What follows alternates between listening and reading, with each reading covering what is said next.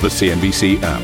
Global market news in one place. Customizable sections and personalized alerts. Stocks tracking, interactive charts and market insights all in your hands. Stay connected. Stay informed. Download the CNBC app today. Good morning, everybody. Welcome to this edition of Sport Box. The headlines: US President Joe Biden announces a new Asia-Pacific security partnership with the UK and Australia, potentially upsetting China further. The United States, Australia, and the United Kingdom have long been faithful and capable partners, and we're even closer today. The frontrunner to succeed Angela Merkel as Germany's next chancellor, Olaf Scholz, is summoned to appear before lawmakers over a money laundering scandal just days before the country goes to the polls. Swiss shoe company On scores an ace on its debut after shares in the Roger Federer-backed firm jump almost 50% on its New York debut.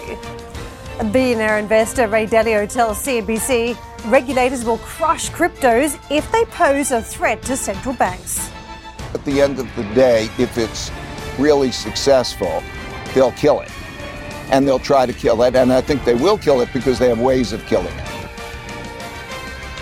And you've got SpaceX launching the world's first all-civilian crew into orbit, embarking on a 3-day flight circling the Earth around about 100 miles above the International Space Station.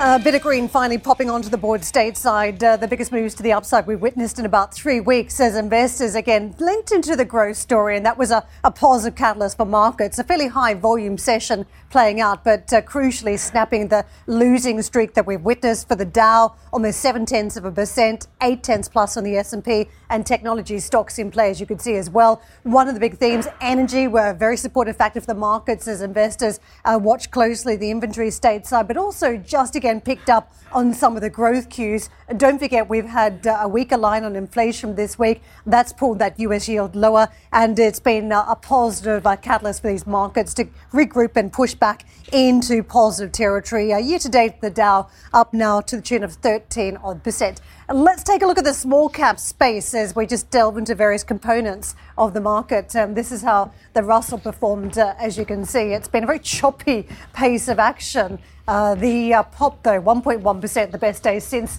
the 27th of August, which is sometime coming as we talk about the performance of these markets in September, where it's been pretty much a loss-making trade for a lot of the various risk-on classes.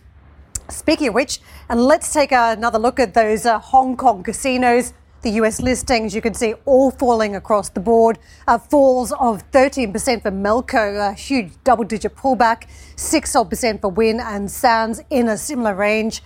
This was in response, of course, to the latest crackdown from Beijing about regulations that we may see across on the Cotai Strip. So the market responding very aggressively stateside.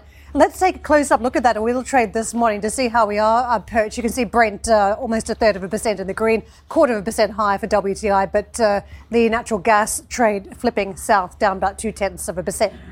The Asian markets, big focus still on the fiscal stimulus we could be seeing from the Japanese. That's a big factor for the markets in Tokyo. We do have a little bit of cooling off today, but one of the contenders has been talking about whether the money should be propelled into 5G and also renewable. That's just a further update around potential props for the Japanese economy. Elsewhere, you can see negativity for the Hong Kong market. That remains the case with technology probes and fresh regulation. And of course, now as we talk about the gambling market, Shanghai's down 0.7, and Australia, big news out around nuclear propulsion technology for submarines, and a big deal that's been struck. The Australian market trades high by 0.75%. Big day for the Aussies today. Jeff. Absolutely. Let's get into this defence deal. Karen, thank you. The US, Australia and the UK have unveiled a new Indo-Pacific security alliance that will see Canberra receive new nuclear-powered submarines. The agreement is seen as an effort to counter China's growing influence in the region. President Biden said the move would help to counter any developing risks in that part of the world. This initiative is about making sure that each of us has a modern capability, the most modern capabilities we need to maneuver and defend against rapidly evolving threats. AUKUS will bring together our sailors, our scientists, and our industries to maintain and expand our edge in military capabilities and critical technologies such as cyber, artificial intelligence, quantum technologies, and undersea domains. Well, let's get out to Will, who's got more on the story from Sydney. It's not the most attractive of names, AUKUS, but I guess it sums up this trilateral agreement now that will see potentially the French here actually as one of the near-term losers commercially. Tell us a bit more about the sub-deal, Will. Yeah, the French are one of the big losers, but in terms of the deal, just to provide that context, so Australia has never had nuclear capability when it does come to its submarines, and now for the first time since 1958, when the US actually shared that technology with the United Kingdom, Australia is going to be able to access that for a new round of submarines. So now what's going to end up happening is for the next 12 to 18 months, there's going to be an entire process as to designating the correct submarine to use. And here's a little bit of what Boris Johnson, the UK PM, had to say about their role in all of this. Listen in. This will be one of the most complex and technically demanding projects in the world, lasting for decades and requiring the most advanced technology. It will draw on the expertise that the UK has acquired over generations, dating back to the launch of the Royal Navy's first nuclear submarine over 60 years ago. And together with the other opportunities from AUKUS, creating hundreds of highly skilled jobs across the United Kingdom, including in Scotland, the north of England, and the Midlands, taking forward this government's driving purpose of levelling up across the whole country. And all that being said, back to the French and their role in all of this, they are incredibly miffed at the moment because Australia actually had a deal with Naval Group for 90 billion Australian dollars worth of attack-class submarines. That deal is now dead in the water. We actually heard some interesting commentary coming from the French Foreign Ministry and Defence Ministry in a joint statement. They didn't pull any punches when it came to the Americans' role in all of this, basically suggesting that the American choice to push aside a European ally and partner like France from a structural partnership with Australia at a time we are facing unprecedented challenges in the Indo-Pacific region shows a lack of confidence that France can only acknowledge and regret. This is why President Biden was quick to suggest that France have an important role to play in the Indo-Pacific. The Australian Prime Minister Scott Morrison earlier today was basically chorus lining the same kind of message that Australia remains a strong partner of France. But if you remember back to the G7 meetings and following on from the G7 meetings, the Prime Minister of Australia, Scott Morrison, travelled to France. He spoke with Emmanuel Macron about this deal and trying to niggle out all of the ongoing issues. And now that deal, like I said, is indeed dead in the water. So there is going to be a little bit of a stoush between Australia and Paris when it does come to them basically, in effect, turning down this $90 billion deal that's been in the works for over 5 years. But it is incredibly important when it does come to the Indo-Pacific region, this new partnership between Australia, the UK, and the US. It basically, according to one analyst that we spoke to earlier, Peter Jennings, it signals, I suppose, an intent from both the UK and the US to be even more actively involved in the Indo-Pacific region. And basically what he was suggesting as well, guys, is that as much as, for example, the Australian Prime Minister tried to say this isn't about China, as much as everyone else has basically avoided mentioning China, that it is very much a move intended to provide some countenance to all the militarization in the South China Sea, the reimposition of an authoritarian rule, in a sense, in Hong Kong, the issues that are ongoing with Taiwan, that this move is just going to bolster the Western powers' attempts to take a bit of a better grasp on the situation there. And just to leave you with a little bit of reaction that we've gotten so far from China in terms of what the Chinese embassy over there in Washington had to say. They're basically suggesting that the UK, US and Australia shouldn't build exclusionary blocks targeting or harming the interests of third parties, and referencing yet again, Jeff, this Cold War mentality that they do believe that all of these Western powers have been utilising when dealing with China. Will, terrific. Thank you very much indeed. I think you've laid out all the details for us very neatly here. And just very briefly, because I know we've got to move on and we've got lots of other interesting stories that are maybe much more market focused in the near term. But I think this is a consequence of what we're seeing. Countries are being forced to pick a side. And, Steve went out to Ambrosetti and the messages were Europe needs to be stronger. Europe needs its own defence force. And all of those comments raised questions about what the North Atlantic Treaty Alliance, the old NATO organisation, is ultimately for going forward. And I think this now just takes us another step forward here, because no doubt the French will be seething in that Gallic way that they do so well. They'll be extraordinarily angry about being pushed out of this defence contract for nuclear submarines with the Australians. But to a certain extent, you can only see this really as part and parcel of initiatives that each country is pushing forward themselves. If Europe is pushing ahead and taking this political organisation into the defence realm, ultimately that excludes countries like Australia and the UK and the United States. And so we continue to move forward to this three-block structure in the world, where it's the United States, it's China, and then ultimately it's the European Union. And countries like Australia and the UK are being forced to make a decision. And it appears that that decision now is to move forward in this tripartite organisation, clumsily named AUKUS. I think what's remarkable about this is nobody seemed to have a whiff of this before it was announced formally, or within the 24-hour window before we got the formal announcement. Such a major deal. I gather that the conversations had been happening for a couple of months, and I wonder what transpired perhaps at Cornwall, where Steve was reporting, of course, the lifespan of the current submarines in Australia was running off anyway. So I wonder if those conversations were being had in some of these geopolitical backdrops. But, I mean, we wrapped up the show yesterday covering the State of the Union from Ursula von der Leyen, and the message was very strong about the need to create some form of a European army, that there needs to be political will to use that army at some point, and just how pivotal the Europeans need to be on the geopolitical stage. So it would be somewhat hypocritical to criticise any alliance between the Americans, the British and the Australian. Don't forget, old friends for many, many years when it comes to geopolitics. But I think, too, there's a lot about a pushback against China, which nobody is really signalling up through official channels today. Don't forget, there's been a huge amount of pressure on Australia around trade after they've been critical of the Chinese. And I think that also came through in a lot of the international meetings, that there needs to be some form of support shown internationally for Australia. And this certainly shores up the defences, doesn't it, Steve? Yeah, all of the above, both of you. And I've seen this, as I say, we mentioned I was down in Cornwall for the G7, and also when I was speaking to Paolo Gentiloni and Bruno Le Maire in Ambrosetti as well. And it is very, very clear that despite the fact that no one, apart from maybe Scott Morrison, is talking about a Cold War, maybe we are in the foothills of one as well. What is a Cold War? So I just pulled up the official definition. It is a state of political hostility between countries. I think we can say there's political hostility, characterised by threats. Well, we get that from the Chinese Foreign Ministry on a regular basis, don't we? And dare I say it, from the West back the other way. Propaganda.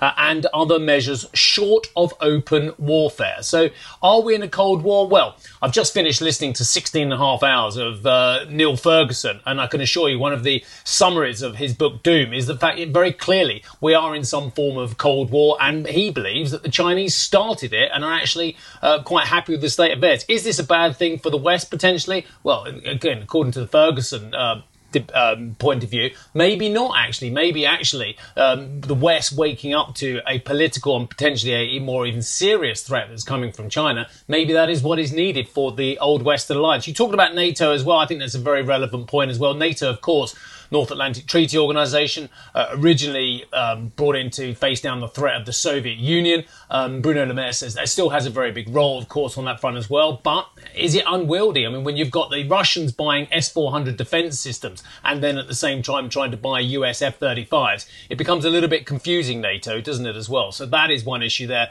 But one thing I will say, we talked about these blocks, or Jeff mentioned the blocks, and whilst I 100% agree with you, it looks like you're going to have a European defence bloc potentially, and maybe an Anglo-Australian US bloc as well, and of course, one perhaps with China as well.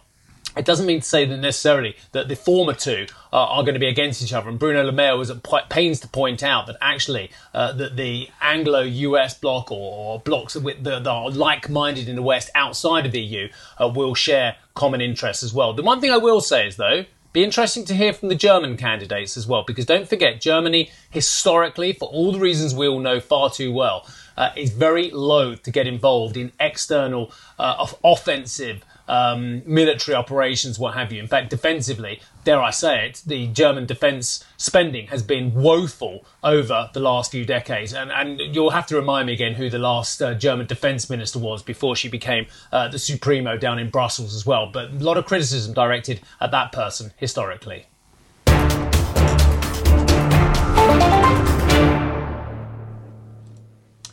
I'm just going to say this is a separate section, but I don't think you can withdraw what's going on in the financial world from what's going on in the geopolitical world as well. But let me give you the story.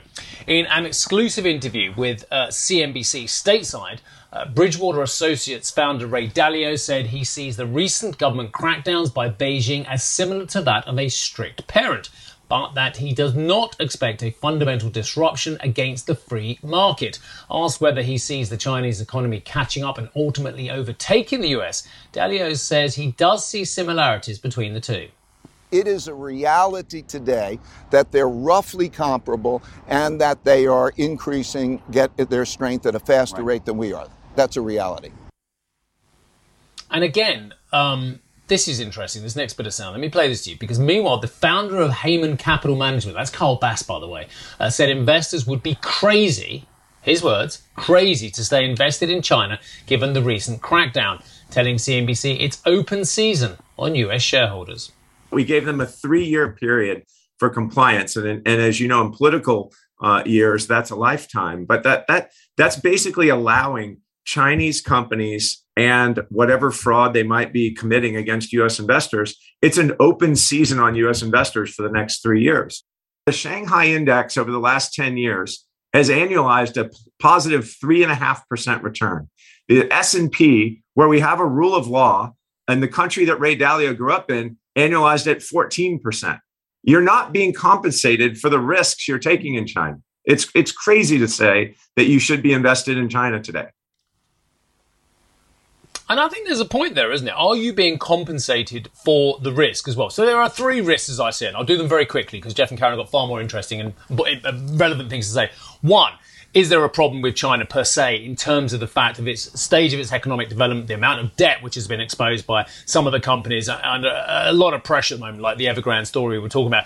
2, is there going to be regulatory pressure coming from within China towards those US investors that makes it very, very difficult, as both Dalio and Carl Bass have alluded to? And 3, actually, are there going to be regulations going the other way, which are going to make it very difficult for US and international investors to trade in dollars, but also invest in China as well? And it's not beyond the realms of possibility that both sides could be ratcheting up the regulatory pressure. Jeff, Karen.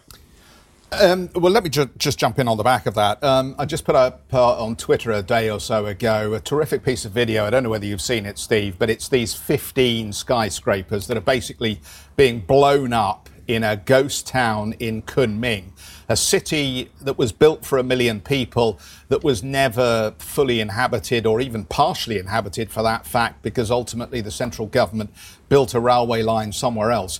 But it's a metaphor for capital ultimately being misallocated and for an increasingly lower return on every yuan invested into the Chinese economy at the moment. And that is a structural problem, not only with the model, ultimately, of single-party communism and a planned economy, but it is also a problem with the state at which the Chinese economy is at, in that you now have a glut of producers and very limited opportunity, given the restrictions on engagement with the outside world, on getting higher return on every yuan invested because of that glut. Now, to come to the other problem, you've also got the issue, and I think it does meld into your geostrategic point, Steve, here. You've got the problem that you've got an increasingly brittle and fragile government that is sensitive to criticism in every area. And the latest story that I saw was this Reuters report suggesting that now even Chinese brokers are under pressure not to release forecasts for the Chinese currency, which is just madness, because if you want to encourage confidence in your currency, in your economy, and in your financial assets, particularly if you want to encourage the outside world to invest, you don't do it by concealing and hiding information. So again, another worrying development here that sort of plays into Kyle Bass's story. Just on the other side of the ledger, very briefly, of course, wherever you have opacity, you always have potential opportunity. And that's one of the dilemmas that we've got in the Western world, is that there is so much clarity that it's very hard to make a higher return. You potentially could make that in China, but you might lose your shirt in the process. I mean, there have always been issues with investing in China. The lack of transparency has been there for many years. We talk about double books on the accounting side, concerns around the credit quality of a lot of firms, whether you haven't got a complete look at what that firm looks like. And of course, the shadow banking system has been another threat. There's just too much debt accumulated over so many years. I mean, the list has been incredibly long anyway for many investors. But the problem is, if you step back from China and you didn't invest, you didn't have any investments there, and if you were not a passive and didn't hold exposures to the country via some of those EM funds, then you missed out on fairly sizable returns. And this is still the case as we talk about an economy growing very rapidly still. GDP growth expected for many, many years. It will continue to take up many of the global EM indices and world indices. It's very hard to steer around China. And do you want to, because of the diversification that China will also offer in a portfolio? And we've even seen it during the COVID crisis. China first one out, first one in, first one out, and obviously a market to play. So I think the wall of worry has certainly been climbed at this stage by investors, and rightly so, given all the individual industries being targeted. But to completely push it out of your portfolio would seem like madness at this point, given how strong a presence it has in the global economy. Your thoughts are always welcome. You can get in touch with us, of course, through the various Twitter accounts. And I believe we still have an email address for the show. So if you want to get to us through that, maybe somebody will look at it. I'm sure somebody does still. Let's push on here, and let's just point out for you for more of the exclusive CNBC content, including Andrew Ross Sorkin's full conversation with Ray Dalio. Head online to our premium service, CNBC Pro. It's a classic Dalio performance where he talks about crypto, talks about China, but also talks about why holding cash maybe not a great idea at this time, according to him anyway. Riding high in the polls but under pressure in the Bundestag, Olaf Scholz is set to be grilled by MPs over a money laundering scandal that is engulfing the finance ministry less than a week before the federal election. And don't forget, you can always listen to our Squawk podcast if you're on the road and can't catch us live.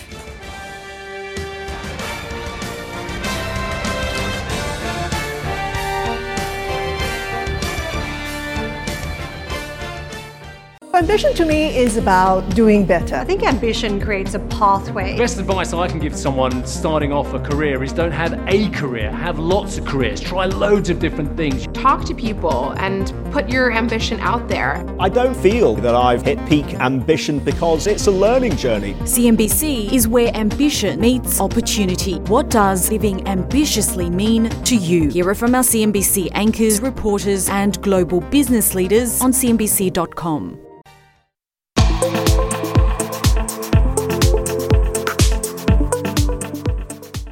There's an awful lot going on in Germany at the moment. I'll come to my favourite story after these two reads. So, the first one. German finance minister and election frontrunner Olaf Scholz will be questioned by lawmakers next week over an alleged money laundering scandal at his ministry. German authorities raided the finance ministry last week as part of an investigation into whether staff failed to pass on fraud warnings from banks to the police. The session will come less than a week before the Germans head to the polls. Meanwhile, Olaf Scholz's Social Democrats are still topping the polls ahead of next week's German election. This despite Scholz coming under intense scrutiny over an alleged There we go, money laundering scandal, as well as a Wirecard and a tax fraud case, which occurred during his term as finance minister. The latest poll from YouGov puts the SPD 5 percentage points ahead of the Conservative CDU-CSU bloc. But, Karen, I know you're going to read on something completely different, but a lot of people now are looking at when Armin met Pauline and Romeo. They are two inquisitors who happen to be 11 years old. And I'm told that the interview, which was first broadcast on ProSieben, has gone a little bit viral due to what some people are calling the passive aggression of Herr Laschet as well. I've read the transcript. It reads interestingly. I would suggest any of our German speakers have a look at the video. Non-German speakers, read the transcript. It was a little bit awkward for Armin Laschet with those two 11-year-old inquisitors. I haven't seen it. You're going to have to tell us a little bit more. What was the context of it? Because obviously... I'll tell you a little bit more. Yeah. I'll tell you a little bit then. Basically, when Romeo asked whether Hans-Jörg Maaßen, who is the former intelligence chief who has criticised Merkel's open-door immigration policy, was far right, Laschet said, well, do you know him? Romeo replied, yes. Laschet then said, why is he far right? Romeo replied, I'm asking you. And then Pauline interjected repeatedly saying, oh, what do you like about him? Laschet apparently got very impatient. Why should anything be good about him? He asked. We just want to chat here. We're not doing an advertisement for Herr Maaßen, whom you don't know.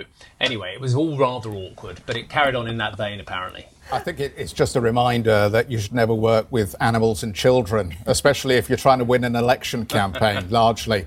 But our political leaders all around the world have some form, I think, on difficult conversations with children. I think back in the day, we remember George Bush in a classroom or two, and Michael Gove had a few issues.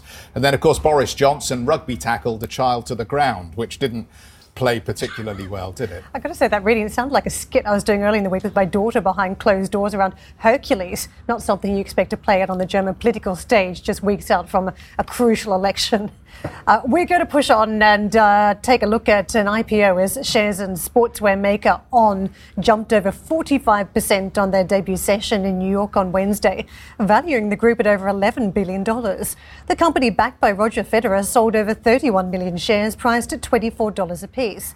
The listing comes amid strong demand for athletic gear, with people taking up sports amid pandemic-induced gym closures. It does beg the question, though, is there a moat around some of the traditional brands, the likes of Adidas and Nike, if you can simply just create a brand overnight, take it to market and make a ton of money? You know, where is that moat?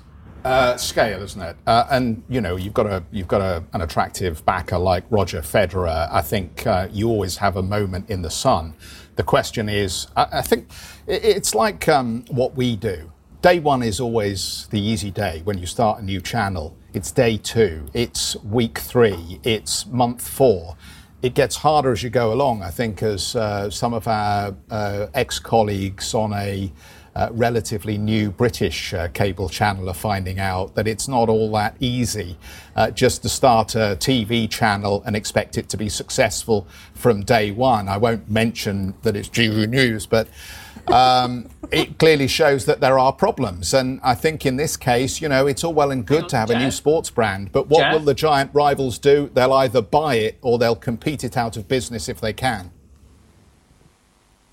Jeff, didn't we have, I know that we're not mentioning names, so I won't mention Liam Halligan, but didn't he anchor a show on GB News and it got 0 ratings? And this is a man who's, dare I say it, been rather confident when he's come on our channel and of his own opinions and of his own views being superior. Didn't he get 0 viewings at all? Wasn't that what the rating still said? Rate a 0 and a 1.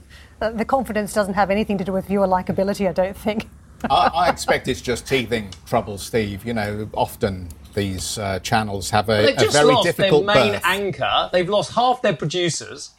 I think it's more than teething trouble, Jeff. I think we've gone well off script. We were meant to be talking about a shoe launch, and here we are talking about the fortunes of a television rival. Away in the, even a rival. in the green room, isn't he? In the gallery. Thank you for listening to Squawk Box Europe Express. For more market-moving news, you can head to CNBC.com. Or join us again on the show with Jeff Cutmore, Steve Sedgwick and Karen Cho, weekdays on CNBC.